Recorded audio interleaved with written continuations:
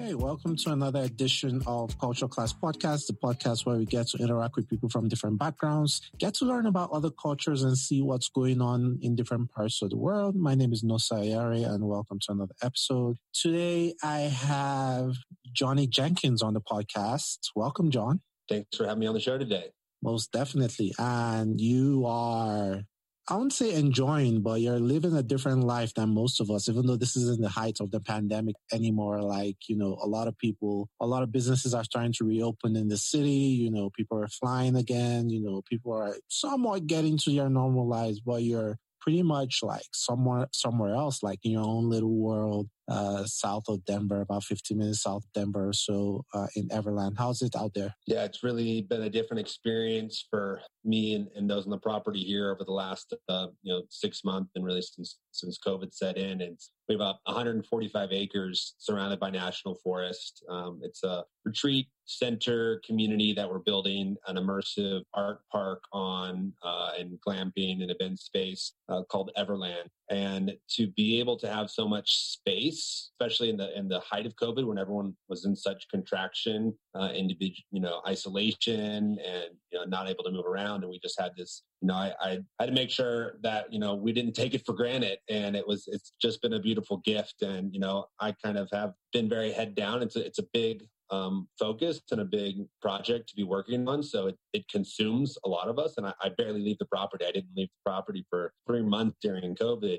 So it has served as a beautiful blessing. And I would say we're enjoying it, and there's obstacles. COVID has created obstacles for almost everybody and every industry. But also crisis creates opportunity, and choosing to look at the bright side, and very grateful for this space. Yeah, most definitely. Crisis does create opportunity, and you guys are, fully prepared for the zombie apocalypse. You guys got any bunkers down there or something?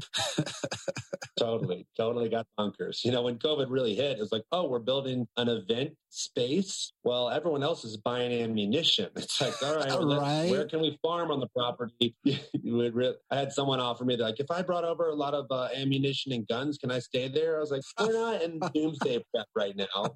We're still looking for a bright future, but preparing for the times right now too. It's funny you say that, because we're quick to forget. Like, that first month was crazy. What was it? March, I think? Like, we're running out of toilet paper, gun stores were essential businesses. Like, it was just a crazy, a lot of things. And we're still in 2020, for Christ's sake. So you have 2 months to go. So anyway, yeah. We'll get into, your property in Neverland and what you're doing there in a minute. But first, let me talk about the man, John. Walk me through growing up, man. Like, where did you grow up? Like, I know you've done a bit of international travel, like later in your life, but like young John as a child, how was growing up for you? Where did you grow up? I grew up on a small island off the coast of North Carolina. It's called the Outer Banks. It's a little sandbar. It's where they invented the airplane. And my father is just an avid surfer, so he moved there many years ago, and there was, not even a stoplight, and now it's grown into a big tourist destination. But I had a really strong family community and grew up in the church, just like a non-denominational, spirit-filled. So everybody's all my parents' best friends all got married and had kids together. So we had a bunch of parents, and it was just a really beautiful island life community. And I didn't realize how, blessed and special that was, to be so removed. We weren't worried about politics or sports. It was like wind, waves, weather, wow. The beach. So it was pretty isolated in that. That must have been an interesting childhood. Like, your dad was a surfer guy, or was your mom the person who was in the church, or your dad, or both? Because I haven't really heard of both surfer guys being big on church and stuff. Yeah, actually, there's a really large Christian surf community that came up on the Outer Banks. And so he's really deeply involved in it, and used to be a pastor of a Christian church, and they're both teachers. And it was just, a simple life of beach and church. And I actually started traveling, though, internationally pretty young. At 14, I went to Panama, 15 to Peru, 16 to New Guinea, spent a month like deep in the Amazon, met a tribe that had never seen white people before. They thought we were their dead ancestors that had come back from the past at 16. I was like, oh, this is great. Didn't realize it's like Nat Geo shit. Never had that experience again. But it really set me on a course of like, anything is possible. I can be an explorer, an adventurer, and do all those things. And those were like service trips or mission trips that have been for youth organizations through the church. But it kind of just let me be like, oh, I can do whatever I want. Yeah, I was going to say, because most people who end up like leaving the country when they're that young, especially if you're involved in the church, happen to be, like mission trips, like in the Mormon society, like they go on those trips as well. Like, but why so young? And did you request for it, or what? Was it like a special program to get teenagers like out there? What was that whole story that led you on going to Panama, your very first trip? Yeah, there was a youth organization that did, like concerts and stuff around the country, and then also ran these international trips. They take 4,000 kids around the globe every summer. And so they said, hey, you can go. And my parents are teachers. They didn't have any, money to send me on an international trip. But my mom is just a believer of like, whatever you put your mind to, you can do. So she helped me fundraise, and I went door to door and did raffles and bake sales and, raised $2,000 at 14 years old. And then I thought, where's the best adventure? And I thought Panama sounded exotic and got to go. So you just went off the name, nothing else. Yeah, totally. 14, very, very little world geography or politics. And this was obviously before like computers and stuff, or like phones and stuff, so you can like look up Google Maps or anything.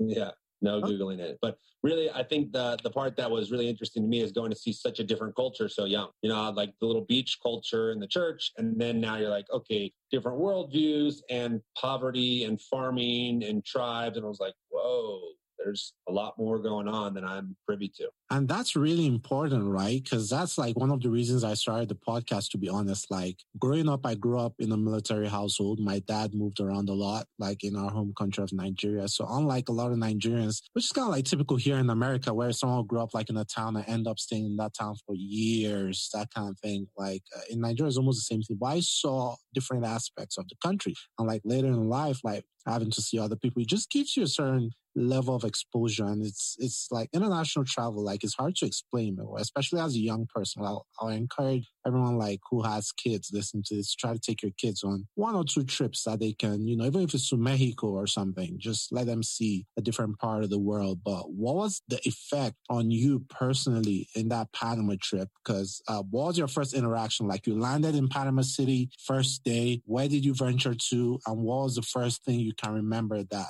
just hit you like, wow, this is... I mean, I feel like first thing that comes to my memory of is like the smells even are just like, whoa, just everything is, comes to your senses in a different, and the sounds. But we were going to do like dramas and plays. So we were connected to a local church group there, and we got to stay in local people's homes. So, I really agree if you can take your kids on a trip internationally, please. And especially if you can take them on a service trip, whatever that would be, some kind of giving back rather than just a tourist trip where you get to go see all the pretty things. And I've since been on a lot of beautiful trips where I'm like, this was not the country. I went somewhere and got to experience, the consumer tourist trap.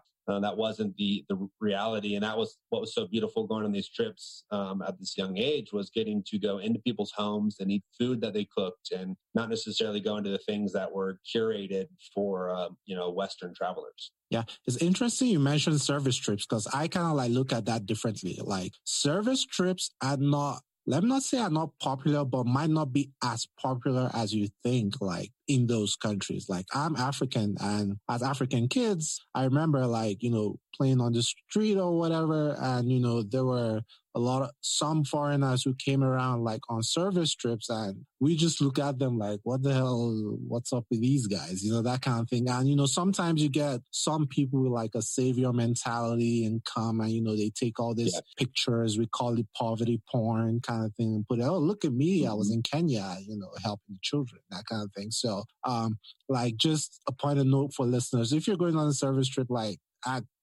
try to do something that real, and not just, as an excuse to like just venture out there and whatever, because it takes a minute to establish that trust. And once they see that, it's just the locals, wherever country you are, just see it's just a screen or whatever, then you lose that, you and other people after, that kind of thing. But what other countries did you end up? I appreciate if I can speak to that as well. I appreciate that point, and it's been a conflict for me in a lot of my life, feeling back and forth, and later leaving the church and like looking back at doing missions, and I'm like, what was that? I don't believe in what I was trying to do, and then doing just other projects. And later in my life, I ended up moving to Uganda and was going to help set up a child sponsorship program that was to support a local outreach. But we had the funding from this other community in the States. So I went to then try to understand how we would distribute to care for these children and what they need. And then there was so many programs, so many people with savior mentality, and it was a really weird taste getting there. And then also saw so much waste within those organizations. And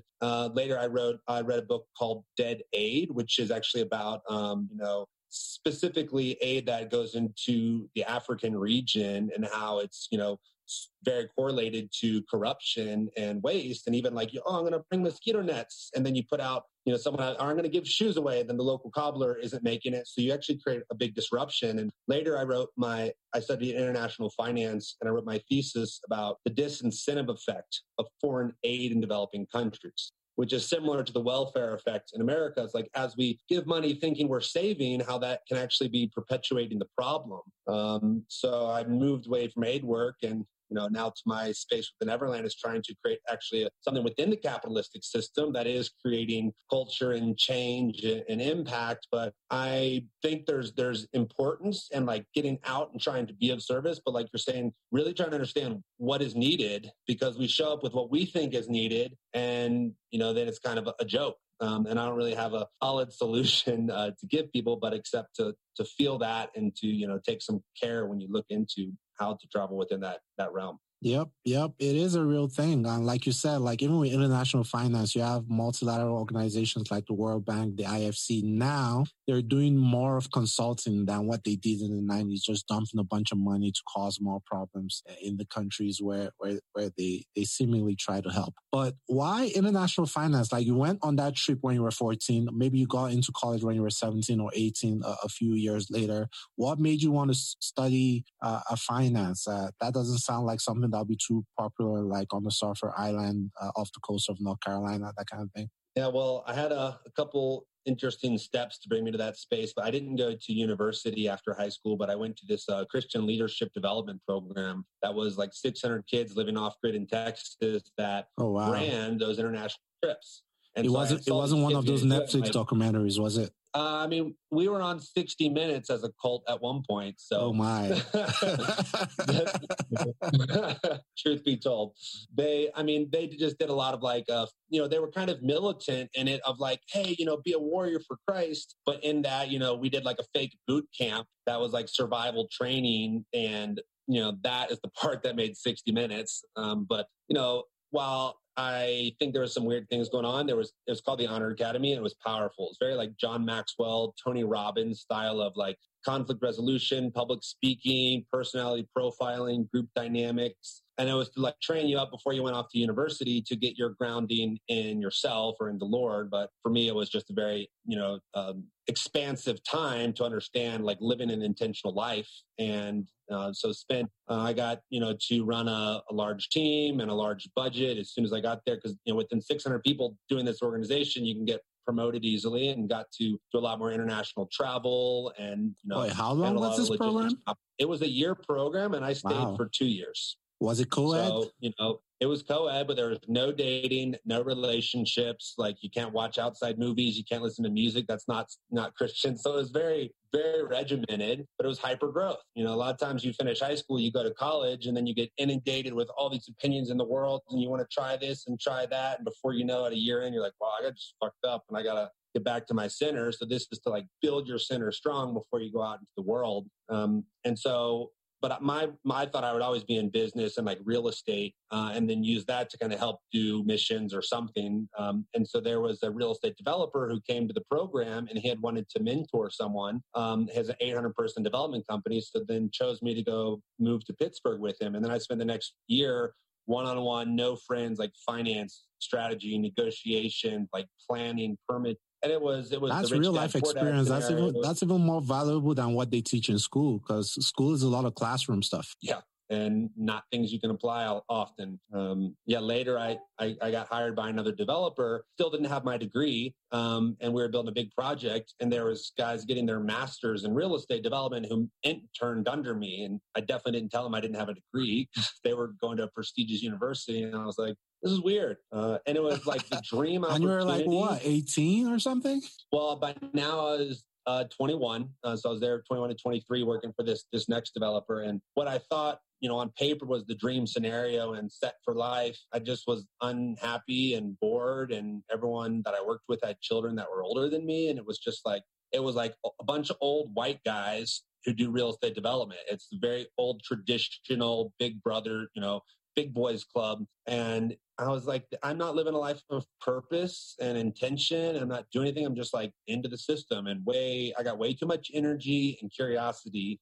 So that's when I quit and moved to Uganda. And then after, half a year there, started traveling more Central, South America, just adventure travel. And through that time, letting go of like my rigid Christianity as I continued to discover all these cultures. I'm like, I can't tell them that this is the only way. There's tons of ways to find love and light and alignment, and Christianity is a contextualization that really ministered to me. And wait, so was it gradual? Did you get to that like state gradually, or you had like an experience? And how was that conversation with your parents? Like, hey, I don't think this is working for me anymore as a religion. Yeah, good question. It was gradual. A lot of study and philosophical debating with friends of like, can loving God send people to hell? Like, do all these things actually feel true to me? And then going to all these countries and interacting with people that have their faith and are loving, beautiful people, and being like, you're going to hell unless you change. I can't believe this. And so enough of that allowed it to crumble. But I think a big key for me was being abroad, because all of my community was Christian. And so even if I wanted to not be Christian, all of my friends and family, and so that was just like, you're doing wrong if you question to be outside of it. So when I finally was just traveling by myself, I was able to just feel into what really felt right. And to answer about the questions, my mom took it pretty good. My dad didn't take it really great. We don't talk about it too much. Please don't send him this podcast. Even till now. How many siblings do you have? I have one older sister. We're very close. Are you the only one who have backslid out of the two of you? Yeah. She's still Christian too. Got it. Sometimes, it's interesting being I'm not a parent, and I don't know if you are, but the older I get, because there are a lot of things, our parents try to teach us because they felt like that was the best way. Maybe they've seen life a certain way and they're trying to protect us or prepare us for something. And, when I was younger, my teenagers, I never thought like, why? This doesn't make any sense. A lot of things that might be, religion or a certain way of doing things. It can be a whole bunch of stuff. But as I get older, I find myself falling into that same trap with some of my younger sisters because I did something and it worked for me. I want them to follow that same. Oh, you know what? When you go to school, this is what you need to do. You need to join this club. You need to go there. But that club might have been the ish 15 years ago. But, now it's like, no, that's like, what are you talking about? Like, so maybe in a way we get stuck at a certain age. As we just get older, we just get stuck at the age of 25. Okay, that's what it is. So anyone that's under 25, I'll try to make him or her the best 25-year-old version of me. Like, if that makes any sense. Like, as I get older, it's starting to like, I kind of like understand now, oh, okay, this is what they're trying to do. I try to look more at the intent part of it. But some of our parents can just be stubborn, man, with the way, like, you concede a little bit, but they never concede. I'm older, you have to do it this way. But let's talk about some of your other trips. Like, how many countries would you say you've been to in total? And what were some of your most memorable experiences from one or two of those countries over time? I've been to around 60 countries. Wow. Wait, how many countries are on the globe? I'm just kidding. Question, I'm not sure. I think like 300 or something. How many countries are, so hundreds. 60, wow. I think one of my most exciting trips is the day I turned 21, I got on in the Caribbean, I got on a 49-foot catamaran. And with 3 other people, I sailed across the Atlantic Ocean into the Mediterranean Sea and spent like a month in the open water. And for context, a catamaran is just like it's like a raft, sailboat. No? Like a small sailboat with two hulls.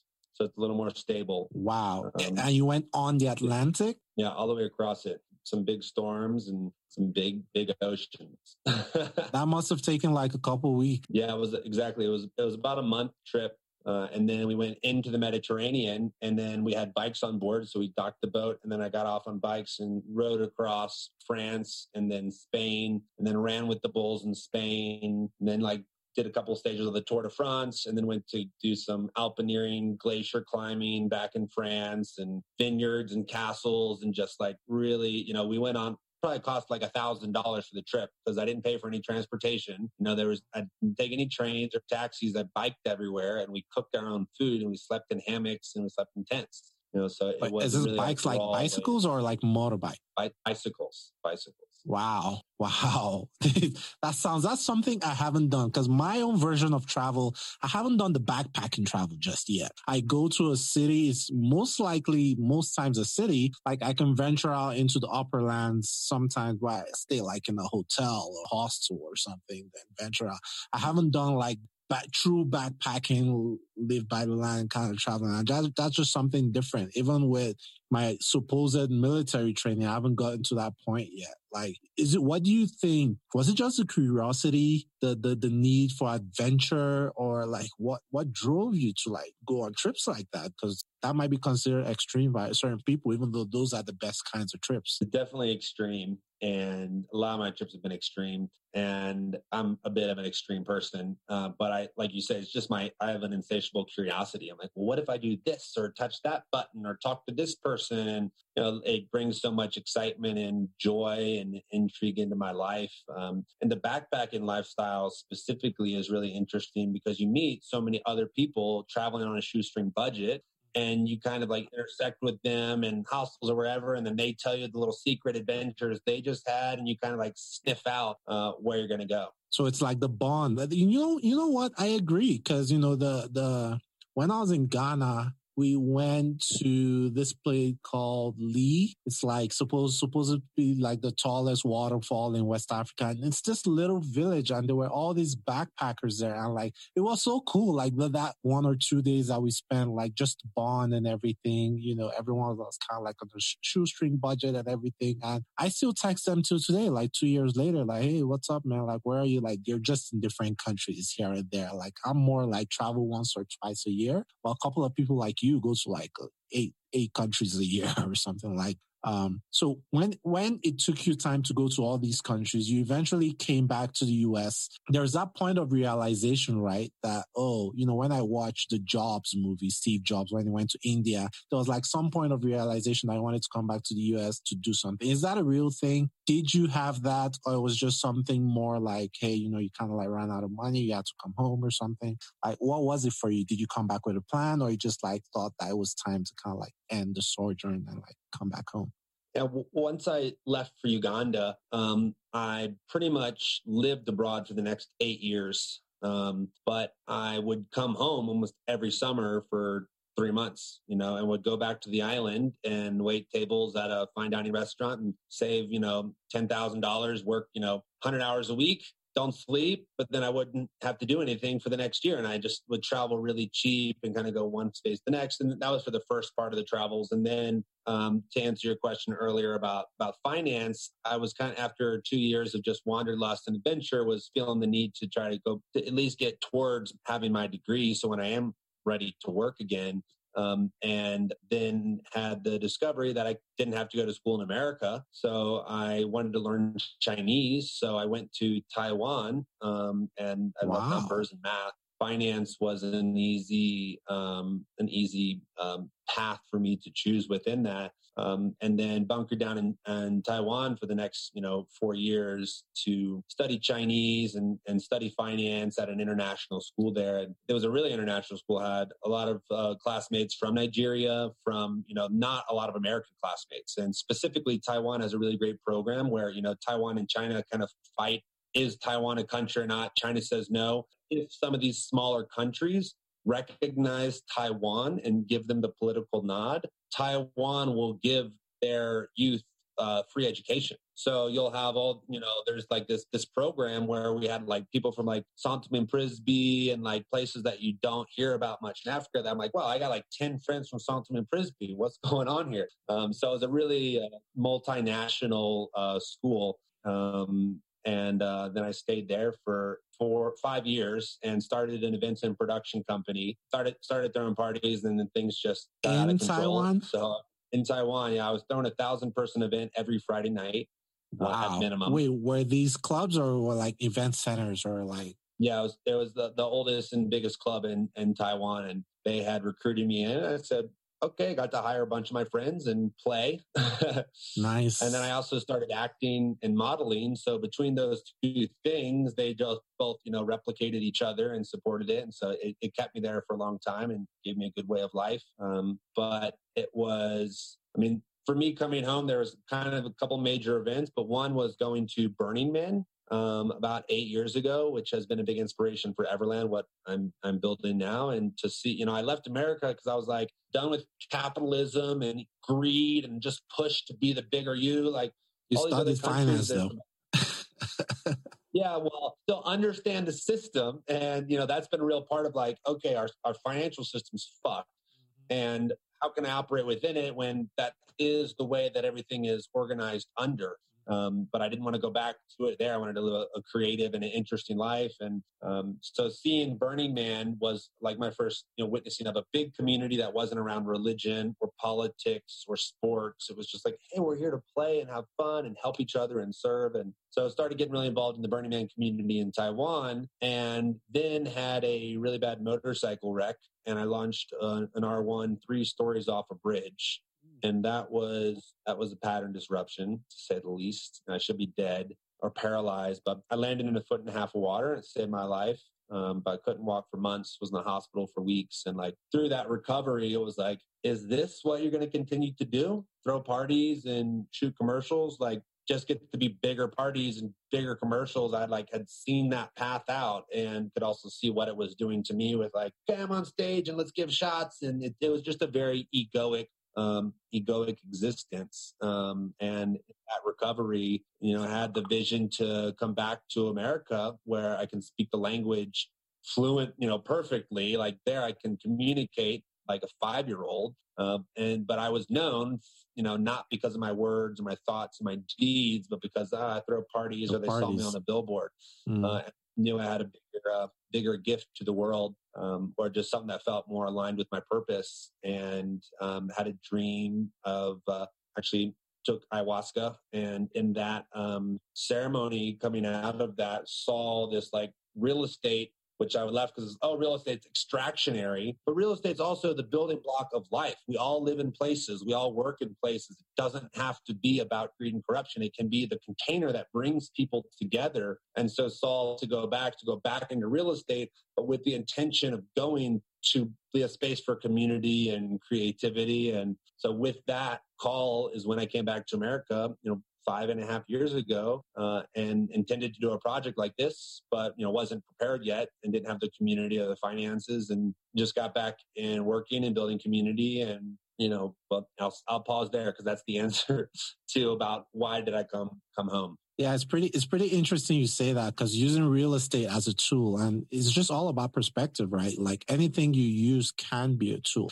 Like you tended to see real estate as a tool to build community, as against a capitalist tool to kind of like always veer for profit and whatnot. So whatever you have can be a tool. It can be a podcast, it can be whatever. It can be a tool to achieve that innate thing that you want to see in the world. But let me ask you about the name. Like, I always anytime I think about it, I think of Neverland for some reason, but it's Everland. But how did you come up with the name? Let's start from there. Well, yeah, it was a Freudian slip. And I was on the way to the Burning Man a couple of years ago, and we had climbed up a tree and we were smoking a joint in Salt Lake City on a bunch of different branches and listening to some music. We're like, what if we had a DJ up in the tree? You were road tripping to Burning Man? Yeah, on the way there. Interesting. And we start dreaming about this treehouse stuff that we always talk about with these friends, Boombox and Lauren. And I was like, it'll be just like Everland. I was like, I mean Neverland. Actually, Everland. So it's an accident. But Nice. Neverland is like some limitation. It's a negation, and Everland is the place of infinite possibility and exploration. I like it. Infinite possibilities. Ever. It's there forever and ever. And Burning Man, just for context of some of our listeners that might be listening from other countries, it's this festival, kind of like festival-like thing in the desert. I think it's in Nevada somewhere. And it's held every year. A lot of tech people go there, Elon Musk and all these people. And everywhere, it's like so organized, so free. People share, resources. They enjoy music, share happiness, joy, that kind of thing. I don't know if I'm explaining it right. I've never been, but just off the images I've seen, I want to go someday, but we'll see how that goes. Now, here's a question. Pretty high level, but if I want to just speak to Burning Man for just a second more for the listeners, it is of every place I've gone in my life, experienced as an experienced junkie, Burning Man is by far the most intriguing and random generated machine. You don't know what's going to come out of it. You have 80,000 people for 8 days off grid. You build a city and there's no money. There's no way you can buy anything. You're just supposed to make other people happy with the way that you show up and offer your gifts. So it's like you're in another dimension, and you forget the world while you're there, and it just really calls up. And there's, old people, young people, people from all over the world. It's a very diverse mix of people, and it's not going to happen. Didn't happen this year. Probably won't happen next year. When it does happen, again, I highly recommend. Yep. And he's serious when he says build a city. Like, it's literally a desert, empty, open land, and the city is built. And when they leave, there's not one drop of litter. It's like everything is packed up, cleared up. How they do it, I don't know, but that might be an interesting case study someday. Okay, so you're this guy who's back after, 4 years in Taiwan. You've been, living abroad for a while. You come back to the US, you have this epiphany. You want to have this community, this large space, this resort giant property. How do you go about even achieving? Because no matter where it is, even if it's in the North Pole somewhere, I would imagine 140 acres costs you a pretty penny. What was the steps? Let's talk a little business now. What was the steps you took into acquiring the property and even start to develop that kind of? Great. Yeah, that's something that gave me purpose to enter back into the business and real estate and finance world, with knowing that it's going to be really helpful for me to understand how I can put something like this together. Now, a lot of people have dreams of community, living together in eco villages, living off the land, and we need a holistic community to run all the different little aspects of it, but really needing to kind of go from the top down approach to understand zoning, financing, permitting, planning, all these really difficult things that unless you're studying in it, it's an uphill battle. And I was grateful to be in the business and be able to find real estate that others find. And it was several years ago, it came on and off the market, tracked down the owners that were How did you find it? Where did you, this can be listed on Zillow, can it? How did you even go about finding this? It went on market for a moment after the owner died 5 years ago, and then went off market because their tenant got under contract and went to buy it, but the tenant then wasn't capable of buying and squatted on the land and then went to court. So this goes on for years. And this is the whole property. It's not like you bought different properties and combined it. This is one property. Interesting. 140 acres. So it was a Korean Christian missionary training camp. And there's multiple homes and tiny cabins and a big retreat center and ponds and streams and rocks and amphitheater. It's really developed property, very rare of a gem, especially so accessible to Denver. And so I had met one of the brokers who had worked for the company that used to represent it, and he didn't anymore, but he worked with them and gave me the email of the owner. And then through that, I got his phone number. And just for years, I kept texting and calling and messaging. And for years. Kind of me off, but for years. Interesting. What was the asking price, just out of curiosity? I would rather not say, but way less than I would have imagined, because it was church property and just, a unique place that was kind of hard for people to buy. And we got it for a really incredible deal, really undervalued, but I still didn't. Was it in the millions at least? Do it. Yeah, it was over $1 million for sure. But, you would think the property could be 6 million, and it was, way more on the less side. But what was so interesting, so we got it for about $1 million under the assessed value, under what, it was worth. And how do you do that? Negotiation? I stayed persistent. I shared the vision. I shared the heart, expressed it. And over that time, they're like, a lot of people have wanted this property, but your heart and your consistency, if you can do the deal with us, good. We won't tell anybody else that's on the market. And so I then tied it up immediately with the support from a mentor with an assignable contract. So then I was able to assign it to somebody else that saw the value in the land and saw the equity that was built in, because there was extra value in it more than the cost of it. So they said, hey, I have low risk. If he messes up, then I'll take it myself. So then I got a long-term lease with an option to buy it back. So I didn't have to put the cash up front to buy it. I had somebody else buy it, and I kept control of it. Okay, let me see. So explain what an assignable contract is. Is it exactly as it sounds, like an assignable contract? You assign the contract to someone else. So who owns the property legally within that time frame? Well, when you just have it under contract, still owned by the regular, but you have, just like if you were buying a house, I could give you an offer and say, look, I'm going to buy your house for $500,000, or somebody else will under the same term. Most homeowners won't do it, but in some situations, you'll have people say yes to that. And that's another industry in real estate, or just houses. People try to find a good deal and then sell the contract to someone else who never actually even closed on the property.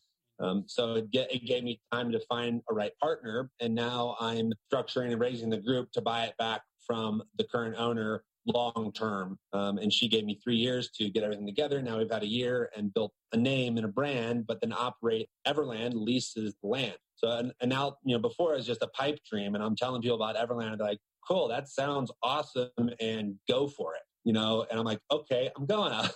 And now we've had a year of traction, and we've built things out, and we've raised initial capital. So it's a whole different situation now that I'm trying to buy out the land gave me the time. Got it. And what is your vision for Everland? What do you see that piece of property becoming in the near future? Yeah, Everland is really meant to be a place for us to delight in our collective imagination, to create this playground. If you were a 12-year-old building a tree house with an architect and an infinite budget, and your imagination could run wild, what would you create? And, I've always been into tree houses and weird things, and, the story that can unfold. So the art and the interactive component is really big for Everland. So it's going to be multiple businesses within one. The retreat center, people can understand, and the campground, or the glamping, which is tiny cabins and nice tents. But the art park is the more unfamiliar business, and that's more almost like a theme park. It's like an art museum meets the botanical gardens. And this is the park that really makes something unique, rather than just, hey, we're a place out in the woods doing retreats. It's going to be, collaboratively created, just like Burning Man or Meow Wolf. And so there'll be many different artists. And in fact, there's 3 different artist groups on the property right now building art. And these are, when you say artist groups, so I imagine these are giant sculptures, not just small art, or it's a mix of both. It's a variety. There's Tigre Bailando is a person of color, non-binary. They are building with their crew these large bears that are actually, they're baby cub bears. They're 7 foot tall, and we're getting the structural engineering and the permitting to get the 20-foot bear. That'll be the mother that'll be created in the spring. And then we have Art Zeiss, who is creating art, who's an artist, is made this teardrop out of fallen wood. And then Selva is an Italian artist and the founder of Cosmic Convergent, and her team is building a nature labyrinth in mandala, all out of materials found on the property. And they're weaving these large animals that'll be kind of figures, storybook figures around the labyrinth. So a lot of things with story and meaning behind the art. And the art park is laid out in a template in order to allow a lot of people to make different types of art. So because we want the complexity, we want the diversity of the ways of the creation modalities, but that could also be very chaotic and just wow, there's a lot of random shit. So the story is super important. And for us, we were inspired by Bill Plotkin, who's a famous nature-based therapist, founded the Animas Valley. And he laid out the journey of the human archetypes around a compass. And the compass is our logo. It's a symbol for exploration and discovery. So the center of the park will be a big compass village, dystopian Peter Pan type village. And then each of the trails will explore an archetype, like the east is childlike play and the trickster energy. The South is the craftsman, the creator. The West is the visionary and the champion. And the North is wisdom and elders. And then 3 zones, earth, sky, and inward. Earth is an ode to Pachamama, an ode to our planet. That's where Selva is making the nature labyrinth. Sky is like ancient future, the multiverse. And then inner is the inner resonance, like our breath and our heartbeat that unite us all as people. And that's going to be a sound shrine and a large scale interact instrument that you can go inside, and all the walls will be made from deconstructed piano innard, and the strings tuned to the frequency of the earth, and the ceiling as a wind harp. So, pretty weird. And, dude, I see you haven't put any thought into this at all. Wow. Like, so from passion. The artist can then choose what trail their art is. And then we're not telling the story as Everland. But is this going to be built? Like, are you going to leave? I'm sorry to cut you short. Like, are you going to leave some of those trails open to future generations to build out, or you're going to build everything in this life? Because what I'm hearing is like everything has a theme, but have you mapped out everything, or you're kind of like leaving some space? Okay. No, because there's so much that this story is meant to be told collective. It's not, hey, I got a plan. Who's going to build my shit? It's like, okay, here's what we've been talking about as a community for a long time, and now this is the template. But the story of the archetypes, the story of the child or the elder is going to be told a million different ways by a million different people. And so allowing that, we got 145 acres, we got a lot of room, and we're not trying to fill it up super fast. And there's the big pieces that will get some anchor pieces, but then even there's the laser cut signs like plaques and poetry and messages and questions and small art that, you then as an experiencer might come and you're like, well, I'm really inspired by the visionary, the champion, and my, the way that I want to show art to this. And then you can put in a proposal to have your art be, to live either short term or long term on Everland, and collectively tell the story together. Wow, that's pretty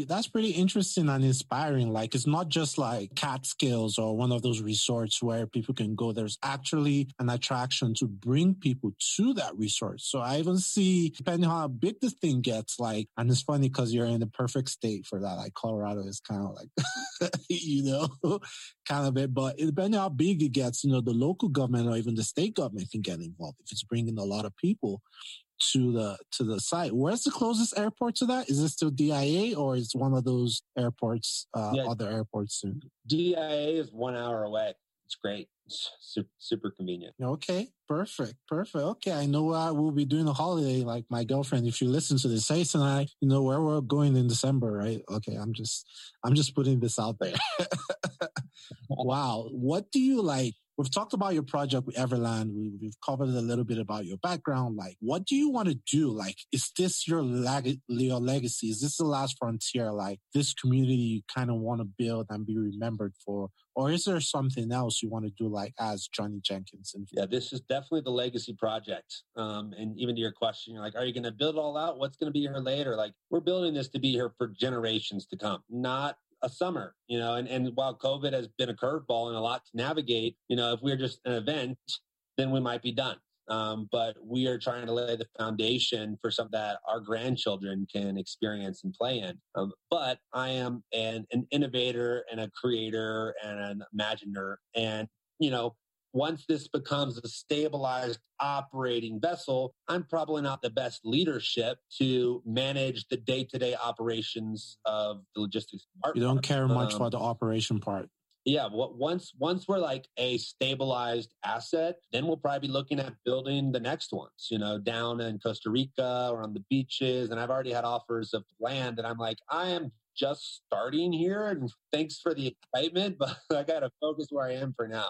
Wow. This is pretty interesting stuff. And what do you like with Everland? Are you going to have like a Burning Man type event, like a yearly thing over there? Okay. Yeah, we are right now in the zoning that we're zoned as a cultural facility, which is a place for intellectual and artistic expression. And we will have gatherings of certain sizes, but, we're saying our gatherings will be, below 300 people for the most part.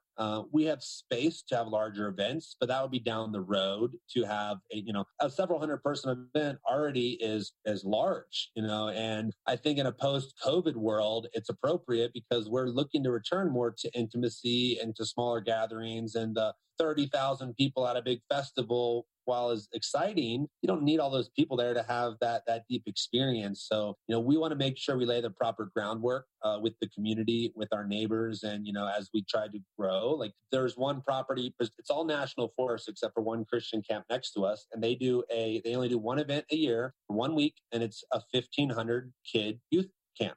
So there's precedent in the area to do larger things, but it's not on our immediate agenda. But for me as a burner and as an event producer, I definitely love to create, immersive, deep experiences. And we'll be very excited when that is, in alignment for Everland. Well, whenever that is, we hope to be part of it, as a podcast here, Culture Class Podcast, hopefully we can follow your progress and, refer back to this episode, 4 years from now, 5 years from now, and say, remember when, you had long hair and you were trying to do this thing, that kind of thing.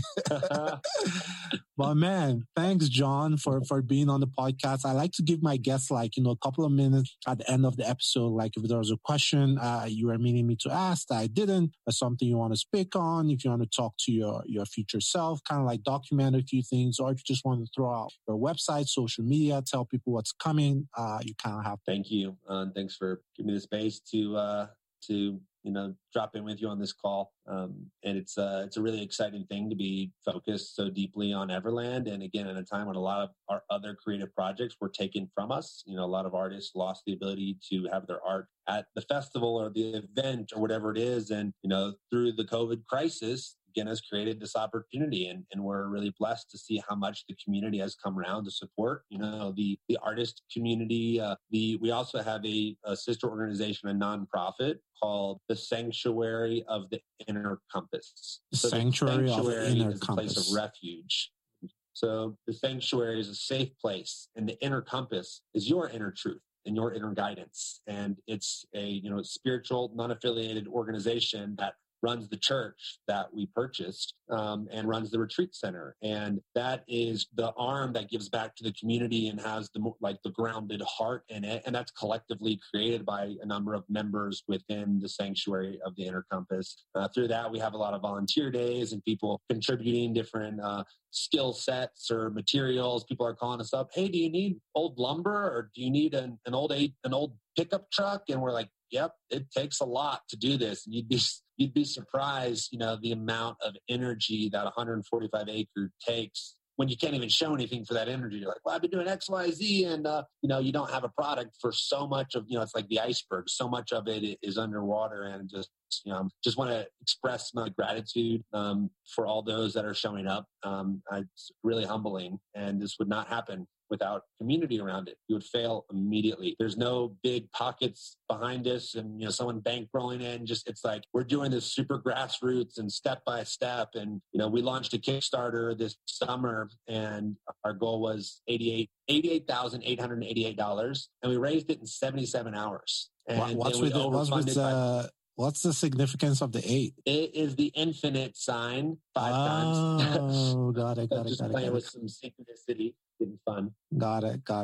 So it was really powerful to watch that Kickstarter and to see how many people started telling the story and sharing the message. And, there's so many different ways to get involved. Just like this is, as you give me space to share about Everland from, just a sharing, people sharing on Facebook to other people about, wow, this is pretty cool and exciting, connects people into the community that then come out to create, to give some art, to make something. And, it is something that will be a collective movement and a collective project the entire time. And I'd say that's probably my biggest focus, leading this charge, is to not have it in this like for-profit corporate, we're Disney World, and also experiencing the nonprofit space where it's like, well, you just have to ask for help for forever. And you're like, if you don't have that help in the future, you can't exist. And so really trying to blend those things together and be a place of service for the community, but to be getting to a point of financial viability and sustainability that can fund the